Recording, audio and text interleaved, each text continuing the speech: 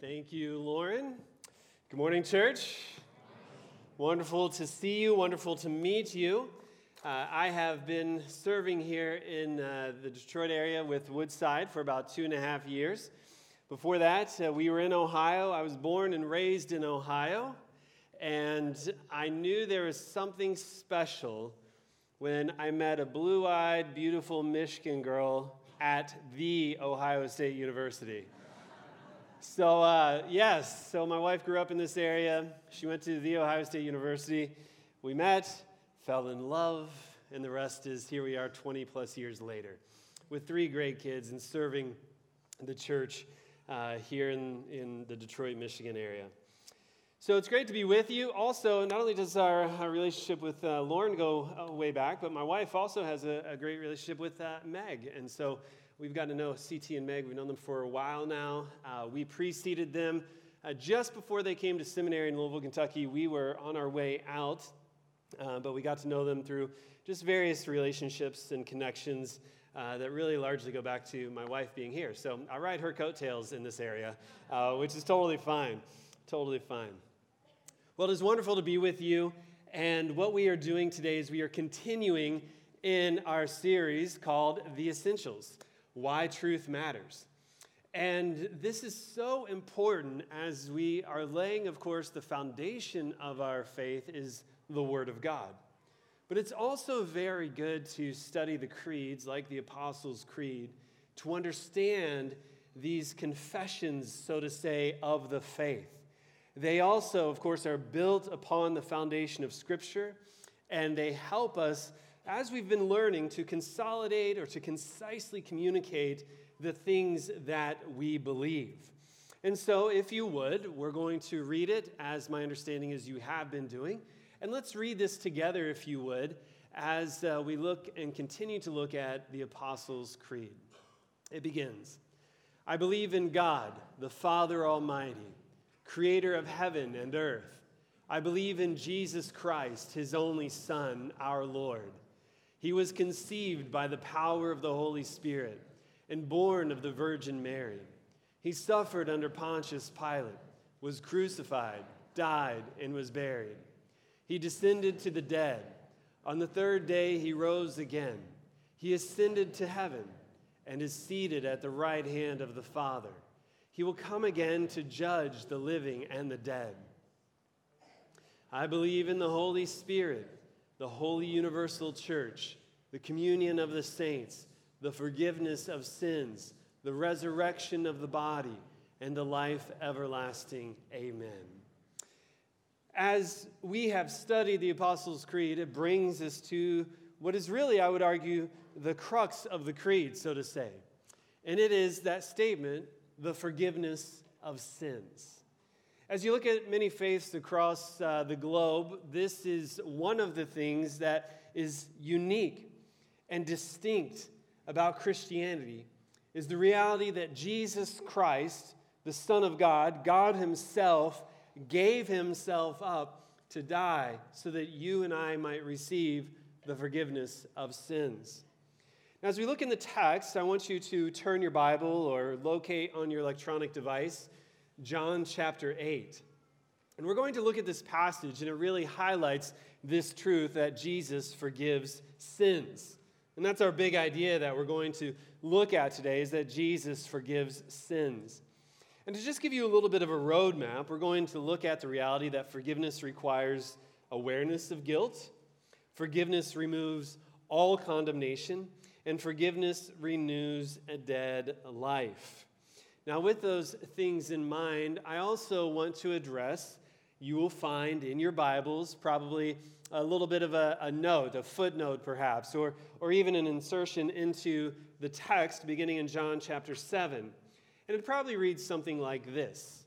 The following passage is not found in the earliest and most reliable manuscripts.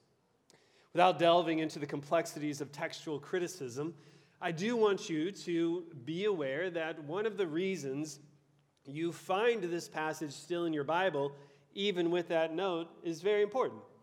Look at a few things here. Is that statement true? Yes, it is true. The passage that we're going to look at today is not found in the most reliable and the earliest manuscripts. However, with that being said, we do include it in the text, which is why we're studying it today. A few reasons why. First of all, even though it's not found in the earliest and most reliable manuscripts that help us compile what we have today as Scripture from Genesis to Revelation, it is found in a lot of the manuscripts. In fact, so many that it was decided upon by those who compiled Scripture to include it in the text, albeit with a note. The other things that we find to be true of this passage is it seems to be consistent with the character and ministry of Jesus. The words seem to be his words. The setting certainly seems to be a setting that he would have found himself in. And of course, the message is consistent with the message that the Gospel of John communicates and Scripture at large communicates. So not to just skim over the surface there, but our point is not a talk on textual criticism. I encourage you to look at that. There's some great resources. CT can, of course, help you with that. Tell him I said that. And I could help you as well if you want to email me. But the point is to look at the text that's found in the Gospel of John about the forgiveness of sin. Now, with that being said, if you would, I love it when people stand for the reading of Scripture. Please go ahead and stand, and let's read this passage together. We'll stand to honor the reading of God's Word. The Gospel of John says this: "Early in the morning, he came again to the temple. All the people came to see him, and he sat down and he taught them. The scribes and the Pharisees brought a woman who had been caught in adultery. And placing her in the midst, they said to him, 'Teacher, this woman has been caught in the act of adultery. Now in the law, Moses commanded us to stone such women. So what do you say?' They said this to test him, and they might have some charge to bring against him. Jesus bent down and wrote with his finger on the ground, and as they continued to ask him, he stood up and said to them, 'Let him who is without sin among you be the first to throw a stone at her.' And once more he bent down and wrote on the ground. But when they heard it, they went one by one, beginning with the older ones. And Jesus was left alone with the woman standing before him. Jesus stood up and said to her, 'Woman, where are they? Has no one condemned you?' And she said, 'No one, Lord.' And Jesus said, 'Neither do I condemn you. Go, from now on, sin no more.'" You may be seated. May God be honored by the reading of his word. As we look at this passage, it is very interesting to see, as we want to focus on the importance of the forgiveness of sin. And it's not so much the forgiveness of sin as we want to highlight the forgiveness of sins. As we look at the topic of sin, we understand that there are a few different categories. We could look at what we call transgression, which of course is a willingness, a breaking of the sin. We could look at iniquity, which is a more deeply rooted, perhaps a premeditated choice to sin. There's some various different categories here. But what I want us to do is I want us to look at the text and just try to glean from it what it is that the evangelist John is trying to communicate about the life and ministry of Jesus for us even today. Now, to do this, I want to just paint a little bit of a picture for you. There I was in seminary in Louisville, Kentucky. And as I was in Louisville, one of the blessings and challenges of seminary is UPS. And at UPS, many seminarians will work at UPS because, at least at that time, you could work for UPS, and while the hourly wage wasn't all that great, what happened was, after a month, you received full health care benefits for your family, paid for. That was huge. And so there I was in seminary, full-time student, pastoring a church part-time.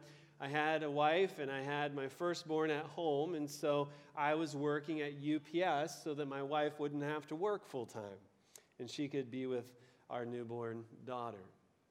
Well, like most mornings, the alarm went off about 2 o'clock in the morning. I woke up, I put on my work clothes, I grabbed a few snacks, and On my way, I went for about a 20-minute drive along the desolate interstates there around Louisville at 2:30 in the morning. Now, this particular morning, I was running a little bit late. Now, you might be better than me, but when I'm running late, I tend to go a little bit faster in my car. Nobody else does that, do you? All right. I do not condemn you, all right? But here's what happened. I'm cruising along. There's no cars in sight. It's dark as could be. And I come upon a construction zone. I've been in this construction zone before, and we all know construction zones. Why in the world do they have construction zones with barrels when no construction is happening? Right? Amen? Then also, they have at the beginning of the construction zone a sign.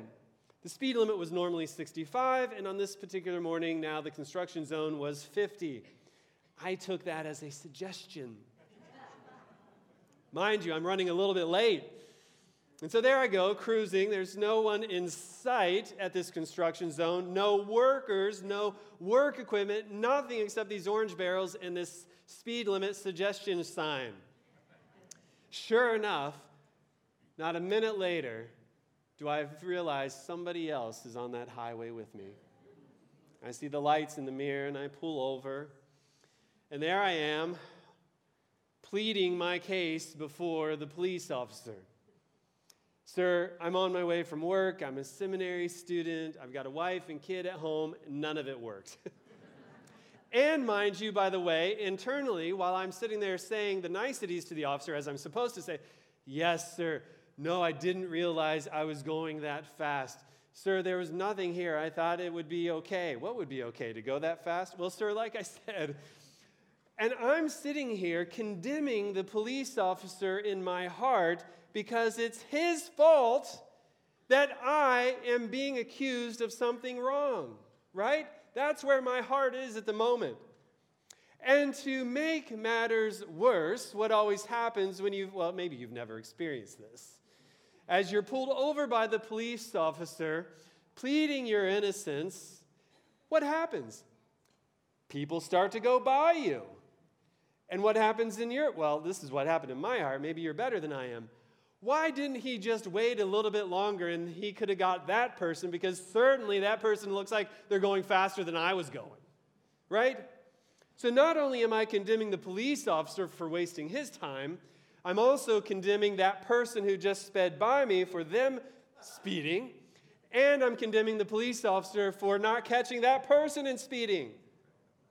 All because of a suggested speed limit sign, which was really the speed limit. So what have I done in that moment? In that moment, not only am I trying to subvert the law, but I'm also condemning the people who might be innocent. I'm taking in that moment a place of, instead of giving grace, to being someone who is condemning others. It's not a good place to be. And I think that's one of the reasons why we look at this passage and we see really three main characters. We see Jesus. We see this woman who is caught in the act of adultery. And we see the Pharisees and the scribes, who instead of bringing this woman to Jesus for forgiveness, brings her to Jesus for condemnation. You see, many of us, if we're honest, we find ourselves to be more like the Pharisees. Instead of seeking to bring people to Jesus for forgiveness, we point out their error and we talk to them in condemnation. That's one of the challenges of the text today. It's one of the challenges as we look at a simple phrase like Jesus forgives sins. And as we go through this text today, I just want to challenge you and I want to ask you, which one are you? Are you like the woman who eventually said, Lord, no one is here? And he says to her, go therefore. I don't condemn you either. Go and sin no more. Or are you like the Pharisees who came and sought to have her put to death? Well, first, let's just begin to look at the text here. And our first point, forgiveness requires awareness of guilt. The Bible says, early in the morning, he came again to the temple. This was Jesus doing what he had done much of his ministry. He'd gone and he had sought out places to teach people. And he'd been in the temple before even teaching people. And so this wasn't an odd setting for him. And the people had gathered around him, and that's what it says. All the people came to him, and he sat down and he taught them. Well, verse 3 tells us the scribes and the Pharisees. Who are they? Scribes were those who were experts in the law. They were the ones who, keep in mind, first century, how was the word of God distributed? One, it wasn't mass distributed, but the scribes were the ones who would take a copy of the word of God, most likely the law, the first 5 books, and they had the arduous task of writing and copying the text accurately so that other, perhaps synagogues, could use it or others in the temple could use it. It was a very high position that required a lot of trust and a lot of expertise. But you also have the Pharisees, one of the parts of the Sanhedrin, the ruling religious council there in Jerusalem for the Jewish people. And so these experts in the law bring this woman who had been caught in adultery, is what the text says, and they place her in the midst, and they say to Jesus. So here's the picture. Continue to paint it a little bit. So Jesus is there teaching in the temple, and all of a sudden, the Pharisees and the scribes drag into the temple area this woman who had most likely been dragged out of a bedroom and a house, brought against her will to Jesus. That's not a very pleasant picture. And so not only is the woman most likely scared because her whole world was about to come collapsing in, but she was also being shamed. And she was also being brought before Jesus and being brought by those who knew that she could be put to death for the situation they'd just found her in. Now, as you begin to construct what was going on as well, you begin to understand that she was caught in adultery. So this is telling us that she was actually caught in the act of it. Now, how would that have happened?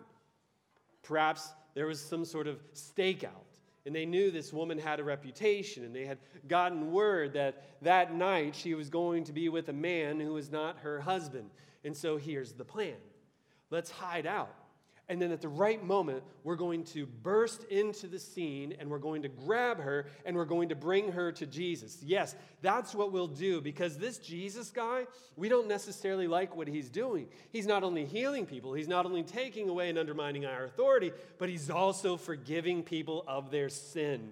And if he claims to be God, let's see what he does in this situation where he is supposed to uphold the law and stone her. And so that's the situation that they bring this woman into. After all, verse 4, they said to him, "Teacher, this woman has been caught in the act of adultery. Now in the law, Moses commanded us to stone such women." There is the condemnation, and there is the accusation, and there is also the testing of Jesus and what he is going to do and who he is. In fact, the text tells us, they asked Jesus, "So what do you say?" What do you say? Verse 6, John comments under the inspiration of the Holy Spirit. They said this to test him. So this was a test for Jesus. This Jesus, what is he going to do? Is he going to be somebody who upholds the law? Because if he upholds the law and he casts the stones and he puts her to death as the law says, then this will undermine his ministry of grace and mercy that he's been talking about and preaching for the last few years. But if he doesn't cast the stone, then he's not really who he says he is, because he's not following the law. And so this was the idea that the Pharisees and the scribes had come up with. And they knew that Jesus knew the law.